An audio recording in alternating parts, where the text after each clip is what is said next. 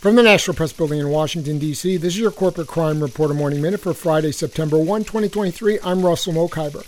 The Department of Transportation has fined American Airlines $4.1 million for violating federal law prohibiting tarmac delays of 3 hours or more on domestic flights without providing passengers an opportunity to deplane. The department's investigation found that American kept dozens of flights stuck on the tarmac for long periods of time without letting passengers off. The department is ordering American to pay the largest fine ever issued for tarmac delay violations and cease and desist from violating the law.